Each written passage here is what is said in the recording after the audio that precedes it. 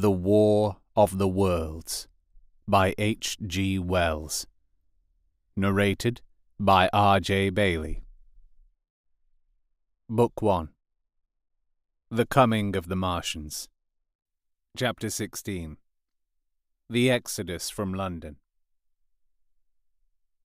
So, you understand the roaring wave of fear that swept through the greatest city in the world, just as Monday was dawning.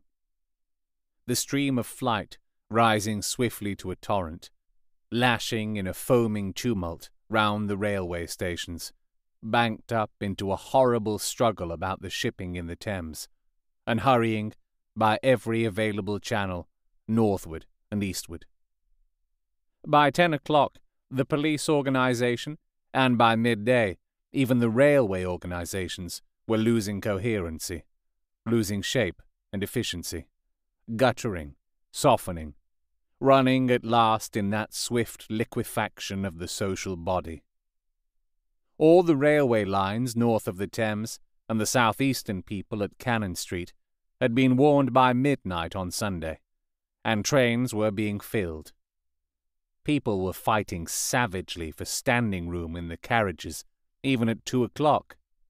By 3, people were being trampled and crushed, even in Bishopsgate Street, a couple of 100 yards or more from Liverpool Street Station. Revolvers were fired, people stabbed, and the policemen who had been sent to direct the traffic, exhausted and infuriated, were breaking the heads of the people they were called out to protect. And as the day advanced, and the engine drivers and stokers refused to return to London, the pressure of the flight drove the people in an ever-thickening multitude away from the stations and along the northward-running roads.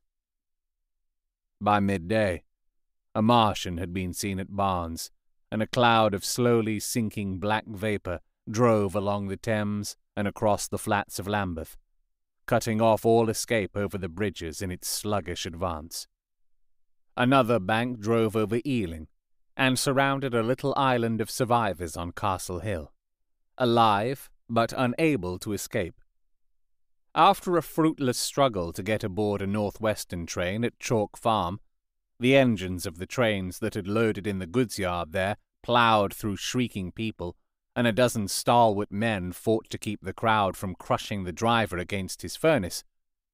My brother emerged upon the Chalk Farm road, dodged across through a hurrying swarm of vehicles, and had the luck to be foremost in the sack of a cycle shop. The front tire of the machine he got was punctured in dragging it through the window, but he got up and off, notwithstanding, with no further injury than a cut wrist.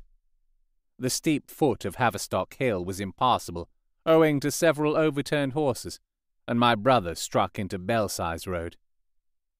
So he got out of the fury of the panic, and, skirting the Edgware Road, reached Edgware about 7, fasting and wearied, but well ahead of the crowd.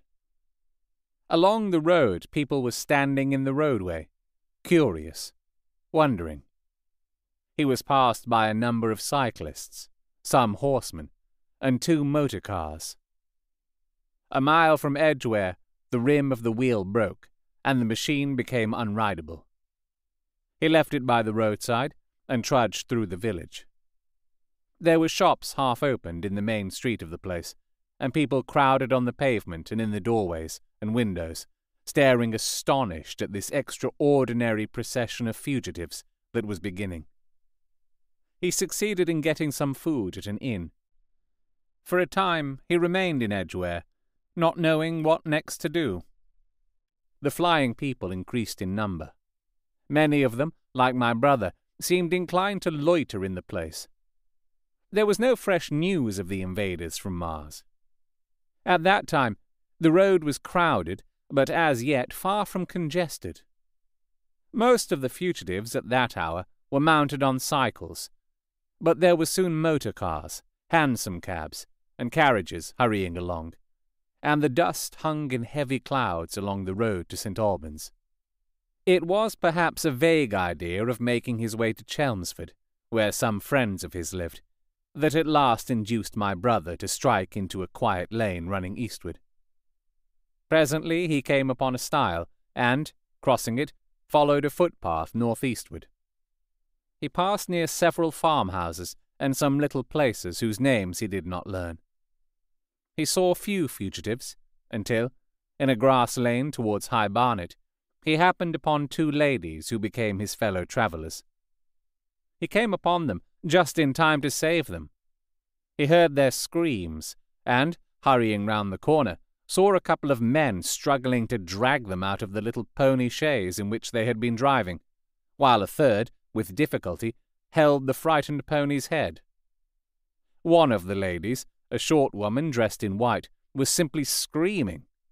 The other, a dark, slender figure, slashed at the man who gripped her arm with a whip she held in her disengaged hand. My brother immediately grasped the situation, shouted, and hurried towards the struggle. One of the men desisted and turned towards him, and my brother, realizing from his antagonist's face that a fight was unavoidable, and being an expert boxer, went into him forthwith and sent him down against the wheel of the chaise. It was no time for pugilistic chivalry, and my brother laid him quiet with a kick, and gripped the collar of the man who pulled at the slender lady's arm. He heard the clatter of hoofs. The whip stung across his face. A third antagonist struck him between the eyes, and the man he held wrenched himself free and made off down the lane in the direction from which he had come. The man before him, a burly rough, tried to close, and he stopped him with a blow in the face. Then, realizing that he was deserted, he dodged round and made off down the lane after the chaise, with the sturdy man close behind him, and the fugitive, who had turned now, following remotely. Suddenly he stumbled and fell. His immediate pursuer went headlong, and he rose to his feet to find himself with a couple of antagonists again. He would have had little chance against them, had not the slender lady very pluckily pulled up and returned to his help. It seems she had had a revolver all this time, but it had been under the seat when she and her companion were attacked. She fired at 6 yards' distance, narrowly missing my brother. The less courageous of the robbers made off, and his companion followed him, cursing his cowardice. They both stopped in sight down the lane, where the third man lay insensible. "Take this," said the slender lady, and she gave my brother her revolver. "Go back to the chaise," said my brother, wiping the blood from his split lip. She turned without a word. They were both panting, and they went back to where the lady in white struggled to hold back the frightened pony. The robbers had evidently had enough of it. When my brother looked again, they were retreating. "I'll sit here," said my brother, "if I may," and he got upon the empty front seat. The lady looked over her shoulder. "Give me the reins," she said, and laid the whip along the pony's side.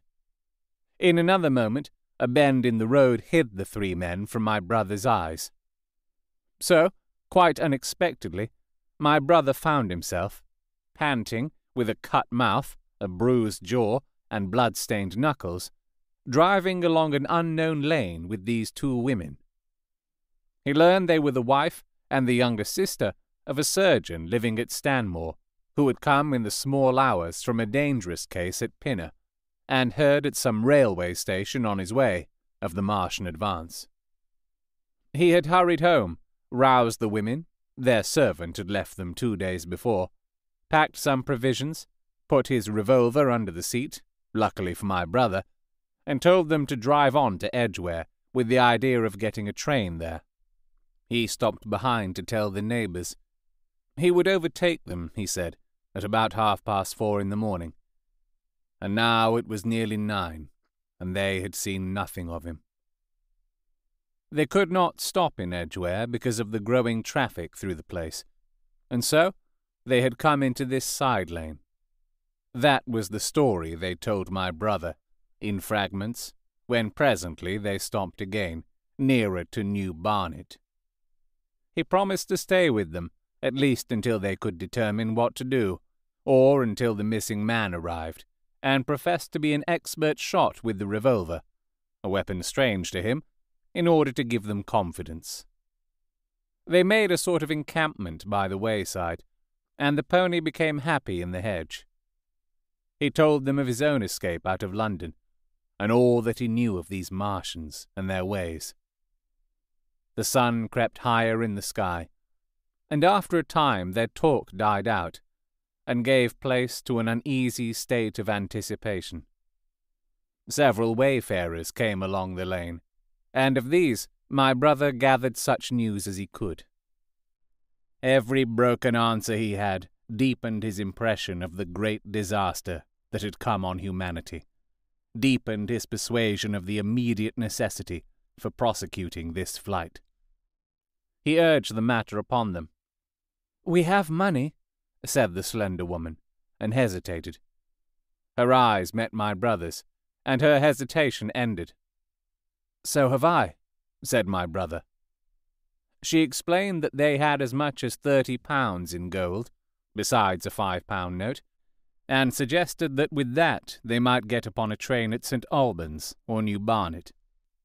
My brother thought that was hopeless, seeing the fury of the Londoners to crowd upon the trains, and broached his own idea of striking across Essex towards Harwich, and thence escaping from the country altogether. Mrs. Elphinston, that was the name of the woman in white, would listen to no reasoning, and kept calling upon "George!" But her sister-in-law was astonishingly quiet and deliberate, and at last agreed to my brother's suggestion. So, designing to cross the Great North Road, they went on towards Barnet, my brother leading the pony to save it as much as possible. As the sun crept up the sky, the day became excessively hot, and underfoot a thick, whitish sand grew burning and blinding, so that they travelled only very slowly. The hedges were grey with dust, and as they advanced towards Barnet, a tumultuous murmuring grew stronger. They began to meet more people. For the most part, these were staring before them, murmuring indistinct questions, jaded, haggard, unclean. One man in evening dress passed them on foot, his eyes on the ground. They heard his voice, and, looking back at him, saw one hand clutched in his hair, and the other beating invisible things. His paroxysm of rage over, he went on his way without once looking back. As my brother's party went on towards the crossroads to the south of Barnet, they saw a woman approaching the road across some fields on their left, carrying a child, and with 2 other children, and then passed a man in dirty black, with a thick stick in one hand, and a small portmanteau in the other. Then, round the corner of the lane, from between the villas that guarded it at its confluence with the high road, came a little cart drawn by a sweating black pony, and driven by a sallow youth in a bowler hat, grey with dust. There were 3 girls, East End factory girls, and a couple of little children crowded in the cart. "This'll take us round Edgware?" asked the driver, wild-eyed, white-faced. And when my brother told him it would if he turned to the left, he whipped up at once without the formality of thanks. My brother noticed a pale grey smoke or haze rising among the houses in front of them, and veiling the white facade of a terrace beyond the road that appeared between the backs of the villas. Mrs. Elphinston suddenly cried out at a number of tongues of smoky red flame leaping up above the houses in front of them against the hot, blue sky. The tumultuous noise resolved itself, now, into the disorderly mingling of many voices, the gride of many wheels, the creaking of wagons, and the staccato of hoofs. The lane came round sharply not 50 yards from the crossroads. "Good heavens!" cried Mrs. Elphinston. "What is this you are driving us into?" My brother stopped, for the main road was a boiling stream of people, a torrent of human beings rushing northward, one pressing on another. A great bank of dust, white and luminous in the blaze of the sun, made everything within 20 feet of the ground grey and indistinct, and was perpetually renewed by the hurrying feet of a dense crowd of horses and of men and women on foot, and by the wheels of vehicles of every description. "Way!" my brother heard voices crying. "Make way!" It was like riding into the smoke of a fire to approach the meeting point of the lane and road. The crowd roared like a fire, and the dust was hot and pungent. And, indeed, a little way up the road, a villa was burning and sending rolling masses of black smoke across the road to add to the confusion. 2 men came past them, then a dirty woman carrying a heavy bundle and weeping. A lost retriever dog with hanging tongue circled dubiously round them, scared and wretched, and fled at my brother's threat. So much as they could see of the road Londonward, between the houses to the right, was a tumultuous stream of dirty, hurrying people, pent in between the villas on either side. The black heads, the crowded forms, grew into distinctness as they rushed towards the corner, hurried past, and merged their individuality again in a receding multitude that was swallowed up, at last, in a cloud of dust. "Go on! Go on!" cried the voices. "Way! Way!" One man's hands pressed on the back of another. My brother stood at the pony's head. Irresistibly attracted, he advanced slowly, pace by pace, down the lane. Edgware had been a scene of confusion, Chalk Farm a riotous tumult. But this was a whole population in movement. It is hard to imagine that host. It had no character of its own. The figures poured out past the corner and receded with their backs to the group in the lane. Along the margin came those who were on foot, threatened by the wheels, stumbling in the ditches, blundering into one another. The carts and carriages crowded close upon one another, making little way for those swifter and more impatient vehicles that darted forward every now and then when an opportunity showed itself of doing so, sending the people scattering against the fences and gates of the villas. "Push on!" was the cry. "Push on! They are coming!" In one cart stood a blind man in the uniform of the Salvation Army, gesticulating with his crooked fingers and bawling, "Eternity! Eternity!" His voice was hoarse and very loud, so that my brother could hear him long after he was lost to sight in the dust. Some of the people who crowded in the carts whipped stupidly at their horses and quarrelled with other drivers. Some sat motionless, staring at nothing with miserable eyes. Some gnawed their hands with thirst, or lay prostrate in the bottoms of their conveyances. The horses' bits were covered with foam, their eyes bloodshot. There were cabs, carriages, shop cars, wagons beyond counting, a mail cart, a road cleaner's cart marked Vestry of St. Pancras, a huge timber wagon crowded with roughs. A brewer's dray rumbled by with its 2 near wheels splashed with fresh blood. "Clear the way!" cried the voices. "Clear the way!"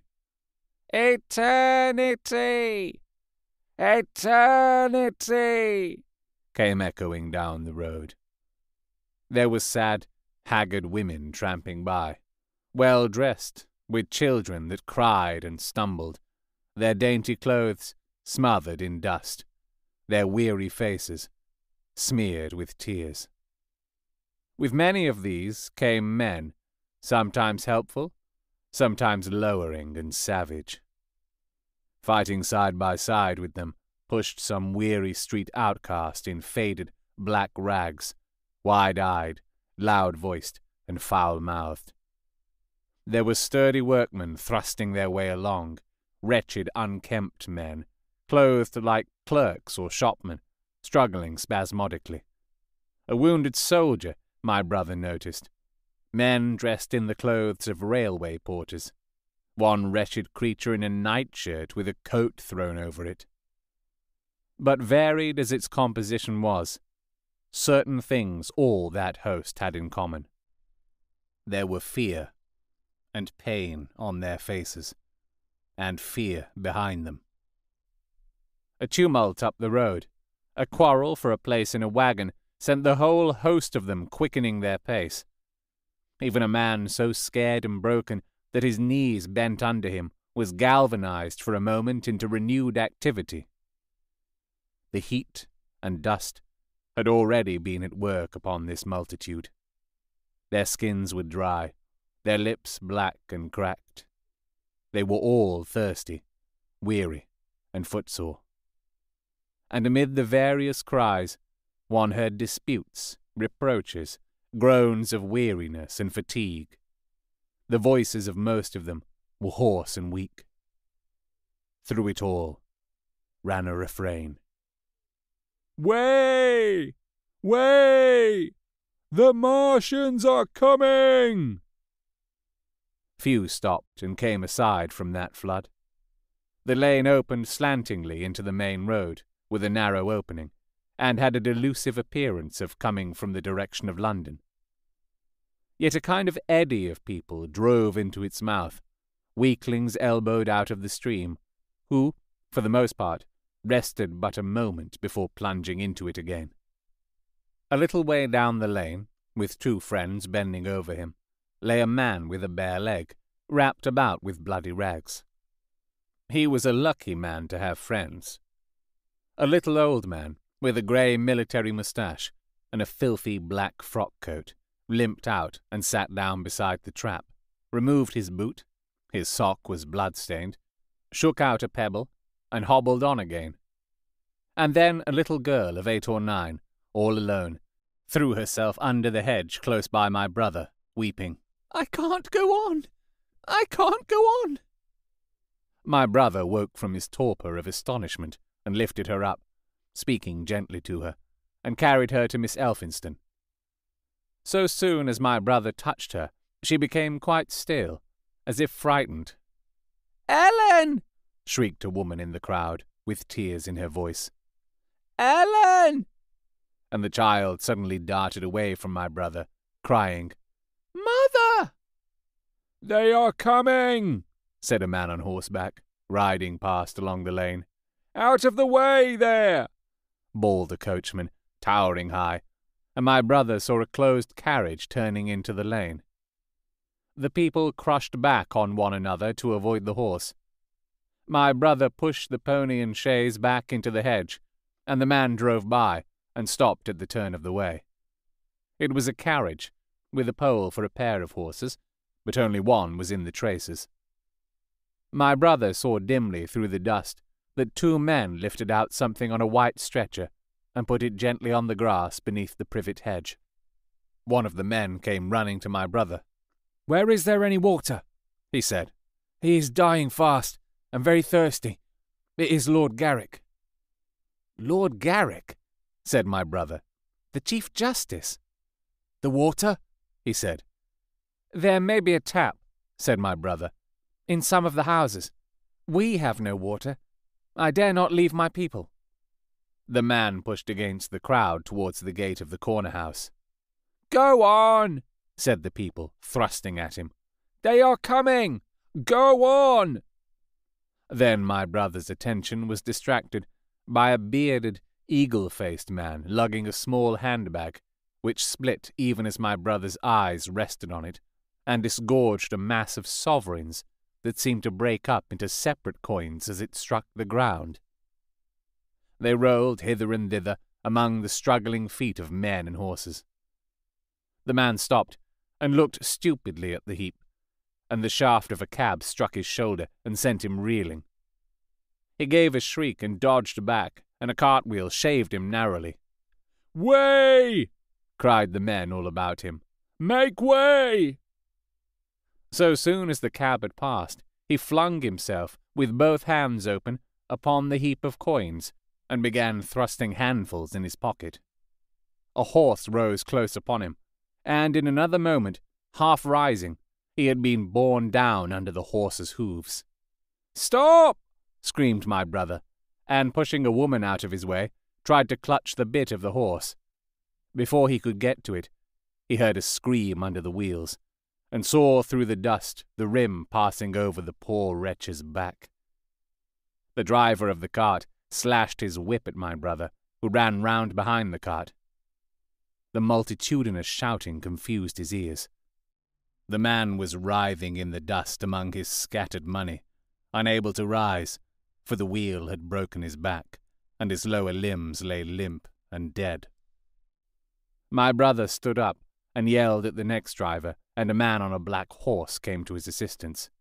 "Get him out of the road," said he, and clutching the man's collar with his free hand, my brother lugged him sideways. But he still clutched after his money, and regarded my brother fiercely, hammering at his arm with a handful of gold. "Go on! Go on!" shouted angry voices behind. "Way! Way!" There was a smash as the pole of a carriage crashed into the cart that the man on horseback stopped. My brother looked up, and the man with the gold twisted his head round and bit the wrist that held his collar. There was a concussion, and the black horse came staggering sideways, and the cart horse pushed beside it. A hoof missed my brother's foot by a hair's breadth. He released his grip on the fallen man and jumped back. He saw anger change to terror on the face of the poor wretch on the ground, and in a moment he was hidden, and my brother was borne backward and carried past the entrance of the lane, and had to fight hard in the torrent to recover it. He saw Miss Elphinston covering her eyes, and a little child, with all a child's want of sympathetic imagination, staring with dilated eyes at a dusty something that lay black and still, ground and crushed under the rolling wheels. "Let us go back," he shouted, and began turning the pony round. "We cannot cross this hell," he said, and they went back 100 yards the way they had come, until the fighting crowd was hidden. As they passed the bend in the lane, my brother saw the face of the dying man in the ditch under the privet, deadly white and drawn, and shining with perspiration. The two women sat silent, crouching in their seat and shivering. Then, beyond the bend, my brother stopped again. Miss Elphinston was white and pale, and her sister-in-law sat weeping, too wretched even to call upon "George." My brother was horrified and perplexed. So soon as they had retreated, he realized how urgent and unavoidable it was to attempt this crossing. He turned to Miss Elphinston, suddenly resolute. "We must go that way," he said, and led the pony round again. For the second time that day, this girl proved her quality. To force their way into the torrent of people, my brother plunged into the traffic and held back a cab horse, while she drove the pony across its head. A wagon locked wheels for a moment and ripped a long splinter from the chaise. In another moment, they were caught and swept forward by the stream. My brother, with the cabman's whip marks red across his face and hands, scrambled into the chaise and took the reins from her. "Point the revolver at the man behind," he said, giving it to her. "If he presses us too hard—" "No, point it at his horse." Then he began to look out for a chance of edging to the right across the road. But once in the stream, he seemed to lose volition, to become a part of that dusty rout. They swept through Chipping Barnet with the torrent. They were nearly a mile beyond the centre of the town before they had fought across to the opposite side of the way. It was din and confusion indescribable. But in and beyond the town, the road forks repeatedly, and this to some extent relieved the stress.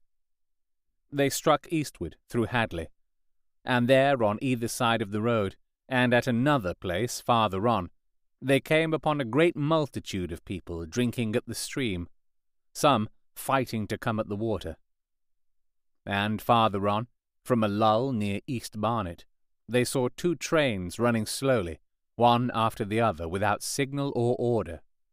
Trains swarming with people, with men even among the coals behind the engines, going northward along the Great Northern Railway. My brother supposes they must have filled outside London, for at that time the furious terror of the people had rendered the central termini impossible.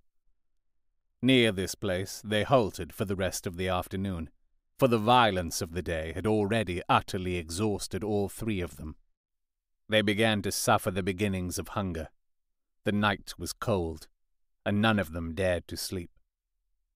And in the evening, many people came hurrying along the road nearby their stopping place, fleeing from unknown dangers before them, and going in the direction from which my brother had come. You have been listening to The War of the Worlds, written by H.G. Wells, narrated by R.J. Bailey. If you have enjoyed this recording, you can support me by getting Martian merch at fineartgeek.redbubble.com.